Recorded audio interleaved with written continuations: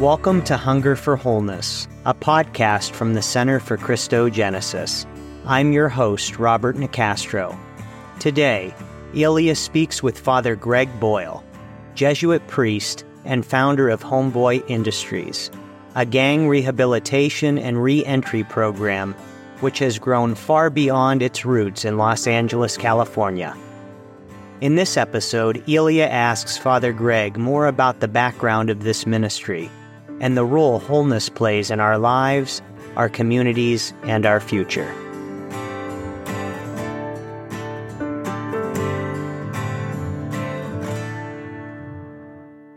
Father Greg Boyle, we are so delighted that you are with us this afternoon on our podcast, The Hunger for Wholeness. I have been a great fan of yours for many years, I have to tell you. And I've used your book every year. I use your book, Tattoos of the Heart. That is really now a classic next to Augustine. So I know you laugh, but there's such tremendous insight into that book. And I know your other books as well, Barking in the Choir, etc. So I thought maybe for our listeners, for those who may not be familiar with your tremendous work, if you could just tell us a little bit what led you to start Homeboy Industries and tell us just briefly about that wonderful ministry. Well, I was pastor in the mid-'80s at Dolores Mission Church, which at the time was the poorest parish in the city of Los Angeles. And the parish was comprised of this tiny little area, very densely populated, largest grouping of public housing west of the Mississippi. So we had 8 gangs at war with each other during that time. So I was pastor at 86. So 86 to 88 was, immigration was kind of the big issue, family separation, and there were endless raids at my parishioners' jobs and factories. And then in 88, I started burying kids. And so I've buried 257 since 1988. Not all from that parish, but I run a large gang intervention program, so I get asked. So we started a school, and then we started a jobs program, and then we couldn't find enough felony-friendly employers. So then we started our own kind of businesses, social enterprises, or justice enterprises, I might call them. And now, you never intend to do such a thing, but we've evolved and backed ourselves into becoming the largest gang intervention rehab reentry program on the planet. So about 10,000 gang members walk through our doors every year. Wow, that is really impressive. That's quite incredible. And like you said, you started really just, in a sense, in a mission work and a ministry to be there with the poor and to walk with the poor and to help them. And has grown, evolved is a good word here, into this huge, the largest for gang members. And what I like about your work, quite honestly, is that it's not just helping people, but it's actually bringing out their gifts. So in other words, they learn how to be productive members of society, which I think is a crucial element today. There's 2 ways to do this. You can keep caring for people, but without empowering them to step forth, they kind of remain where they are in that marginalized poverty. But I think empowering their gifts allows them now to step into society, hopefully just in some way that they can begin to be productive and really just be integrated into the larger whole of society.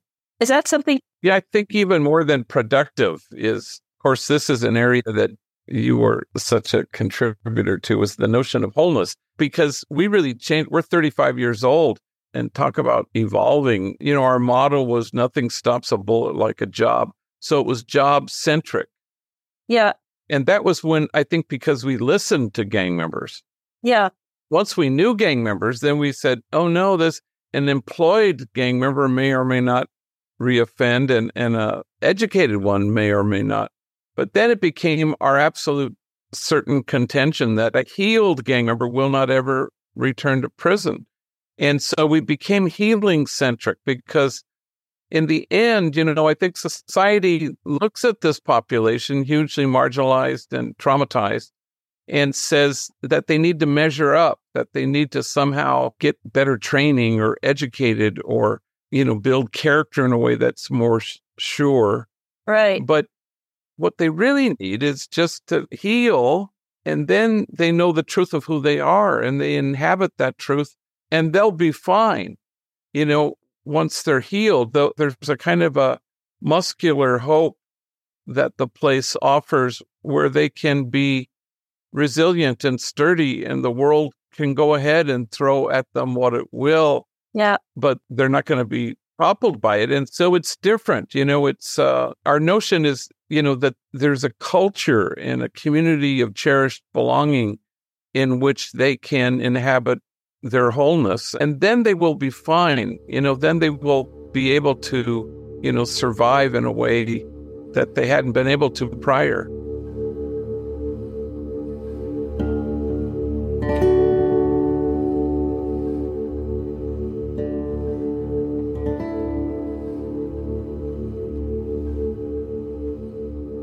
Well, what's so interesting about your work and the approach to your work is, first of all, the emphasis on wholeness cannot be emphasized enough.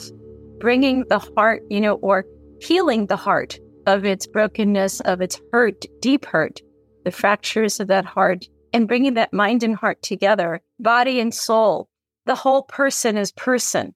And you use the language of community, which I think, and you can correct me, but I think that plays a central role in the healing process itself. You use the language of cherished community. And what I find interesting is sometimes we consider the poor and the marginalized those who do not, say, live up to our economic status or may appear like they're threatening to us. But I often think sometimes the greatest poverty may be among the wealthy, maybe among those who have everything materially, but have lost something interiorly. In other words, that wholeness has become fractured by the quest for wealth, by the quest for power, by the quest for perfectibility, like we can become super smart and super wealthy. And so I think this emphasis on wholeness may be one of the most critical aspects, not just for the homies of Los Angeles, but for all of us, and I think your work helps bring that into a focus in a way because, we might be very surprised who the future of the world belongs to. I think it will belong to those who are whole, to those who can value human personhood and community. And it's not so much pain and suffering. Everyone undergoes pain and suffering, but how we can endure and live through those traumatic trials of life and come out knowing ourselves to be strengthened sometimes by these trials, that no matter what happens to us, that there's a preciousness to the human person that cannot be annihilated. Is that something that the Homeboy Industries also looks at? Yeah, I think part of the thing is I was speaking not long ago on a panel at the LA Times Festival of Books, and we were going back and forth with a rabbi and a columnist, and then I said, two of the kind of the principles that we embrace at Homeboy Industries are every single human being is unshakably good, and we belong to each other, and there are no exceptions. And I said, do I think that all the vexing, complex social dilemma that we need to address would actually find resolution if we embrace those two principles? And I said, yes, I do. And then the entire audience burst into laughter, and it kind of startled me. And when the laughter subsided, I said, yes, I do. And gang members have sort of taught me that, none of us are well until all of us are well. And even Jesus says, be perfect as our Father is perfect. Well, apparently the Aramaic is not perfect. It's whole, be whole. So then once you're talking about wholeness, it doesn't touch goodness. Right. It's okay that we're all walking each other home to wholeness. And none of that is a kind of a value judgment. It's a health assessment, because I know from gang members at Homeboy who, act out outrageously sometimes and violently. And the homies always say, find the thorn underneath. What language is this violence speaking? And they're exceptionally good at seeing that these things are indicators, not problems, that they point beyond themselves to things that need our addressing. And precisely, we don't make progress on these huge things, from homelessness to racism, to violence, to mass incarceration, because our diagnosis is kind of goofy.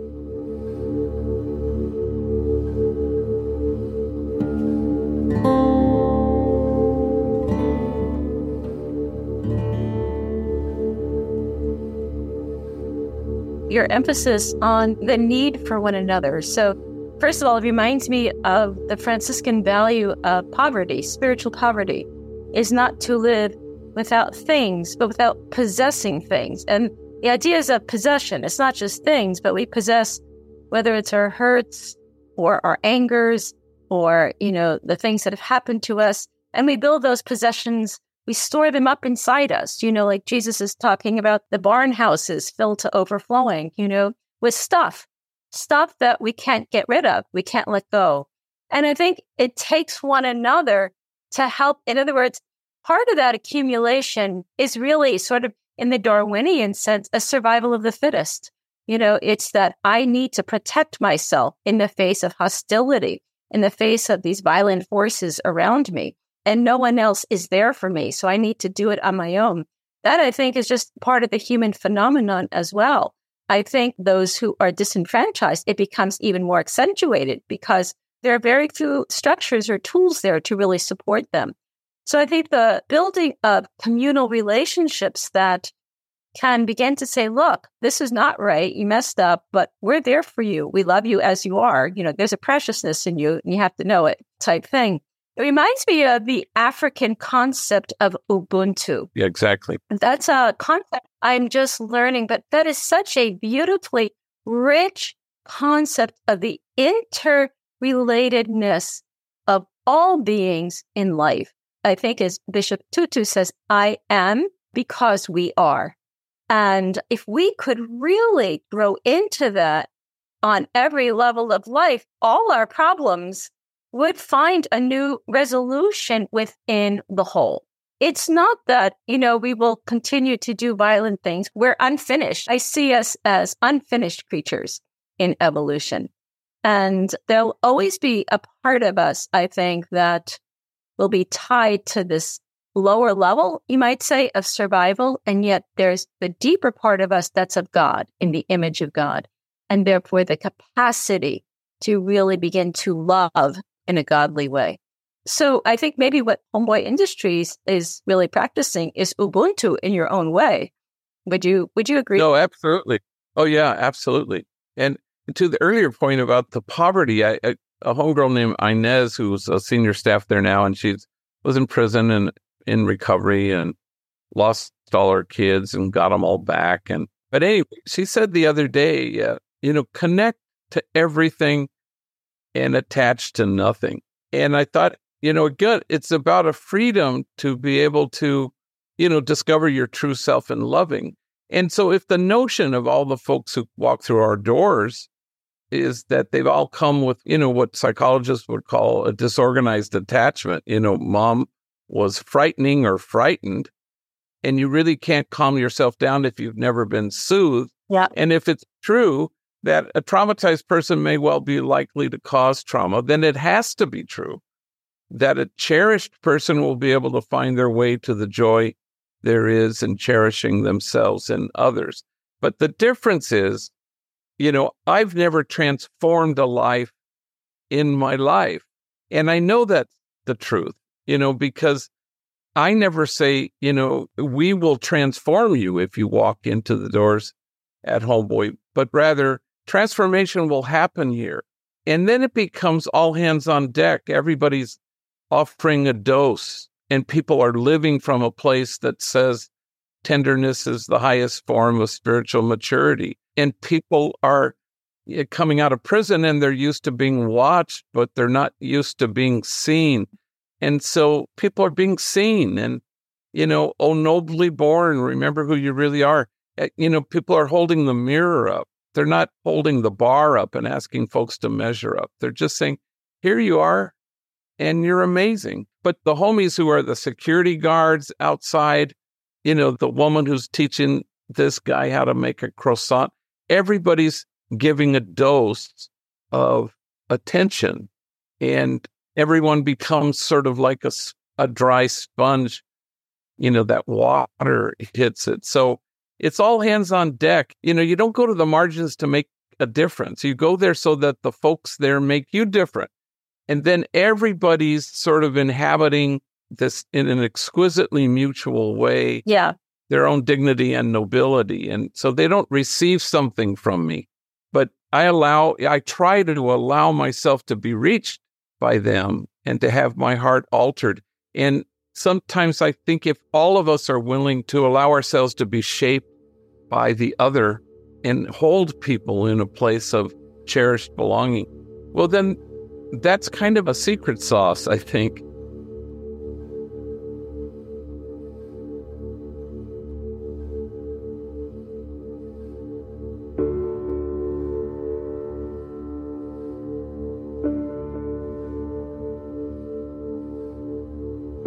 All of us want to belong, to cherish and be cherished. So what keeps so many from discovering this wholeness, love, and community? Next, Elia asks Father Greg what prevents people from having at home the community they see at Homeboy Industries. And later, Father Greg and Elia diagnose some dynamics that make the situation of belonging so challenging, especially for us in the West.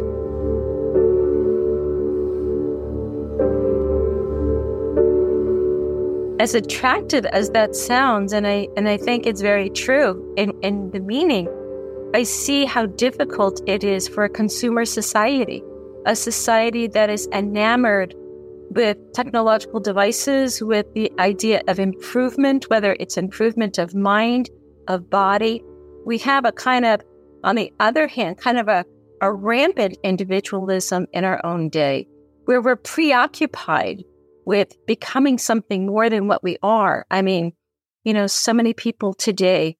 So why I say that is because, what you're talking about here requires attention, right? Attentiveness to the other, which is, what you're saying here is something very constant with what Pope Francis is calling for in Laudato Si, this kind of interdependence. But that's just a concept unless it's brought into actualized existence through attention, through love, through mutuality. You have to want to be, in a sense, you have to want to be whole in relation to another person. I see those values lacking, actually, in Western culture today. I teach a class on technology and human evolution. And yesterday we talked about biohacking, literally implanting chips into the human brain so that we'll be able to navigate more seamlessly in a technological world. And I'm deeply concerned about that. One, that we're altering the human person, the human brain, the human genome. Second, who benefits from this technology? Who will, in a sense, go forth in technological evolution? Who's left out? And so I think, the values that you bring to the emergence of person at Homeboy Industry have never before been more necessary. And the question is, how do we reclaim those values for our society as a whole, for society that is preoccupied, where our attention is not toward one another, it's really towards something that's out there in cyberspace, something that's alluring, and therefore we're not attentive to what's present before me. In fact, most studies show that a lot of kids today suffer from attention deficit disorder because their minds are being rewired by technology. So what do we say to the world we find ourselves in light of the fact that there are people, struggling to gain a new existence, coming out of prison, coming from the streets, from gangs? How do we bring these worlds together? Or do we live in layers? But I also think, I suspect this from traveling around and speaking, is that there's a kind of a longing out there, and where people really want to enter into some relational wholeness that they know is some key to moving beyond the mind they have and to being freed from fear that keeps them really stuck. And so the great John Lewis used to say, we live in the same house. And it wasn't aspirational. It wasn't like one day we might live in the same house. It's a declarative sentence. We all live in the same house. And it didn't make a distinction about, well, some people live in the basement. No, we all live in the same house. And I think people are looking for an invitation. I mean, I'm always heartened by it because I think, what's out there is, especially in people's kind of quest for a spirituality that's different than perhaps the religion that you and I were kind of raised on. They want a God that's spacious and expansive, and the longing and the hunger is so profound and deep that I think there's something also kind of ripe. I always find it at Homeboy, whereas people will come in and we have 8 tour groups a day or so, and they always say, wow, I don't know what this is, It always called an aroma. And it's an aroma. There's something that's in the air. And then you look around and you see black and brown men and women, gay, straight, enemies. Everybody has to work with rivals. Yep. And guys who used to shoot at each other are standing next to each other making croissants. And so it's kind of it's an invitation. It's kind of the front porch of the house everybody wants to live in. But then you connect to this longing. People want to live in a different house. Yeah. They really do. If one believes that everybody's unshakably good, that once people are healed from all the things that cause them great anguish, and then once you know that we belong to each other, and as long as you know that there are no exceptions to this, then people don't feel so much indicted, as invited. And they kind of want it. They want this. And we have like 300 volunteers at Homeboy, but they'll come and say, well, what am I going to do here? And I always say, no, the question is, what's going to happen to you here? And it always happens. It's way beyond that kind of thing where you go to the soup kitchen and say, I think I got more out of this than, that kind of thing. It's deeper than that. I found transformation here too. And it's kind of a unique thing and speaks to a community of kinship such that God might recognize it.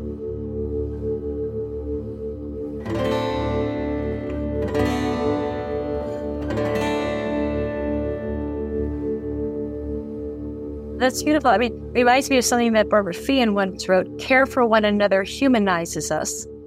And I think that's what you're saying here. Care for one another really makes us person, in the deepest humanity of what we are.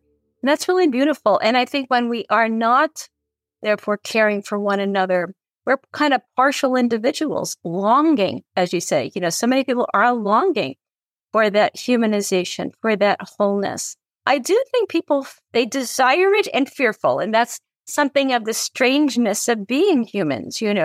We both are attracted to it, and yet we are resistant because we're not sure what it's going to cost us, or will we lose something that we cherish? Will I lose my privacy? Will I lose my computer? I don't know, whatever it is. We fear loss. My cell phone.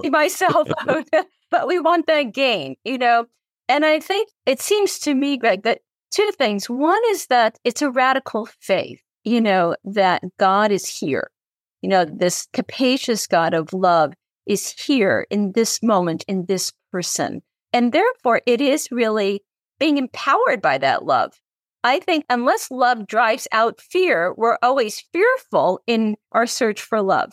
And it doesn't work. I think that even goes a little bit to, you mentioned several times, people who come and we want to do for others.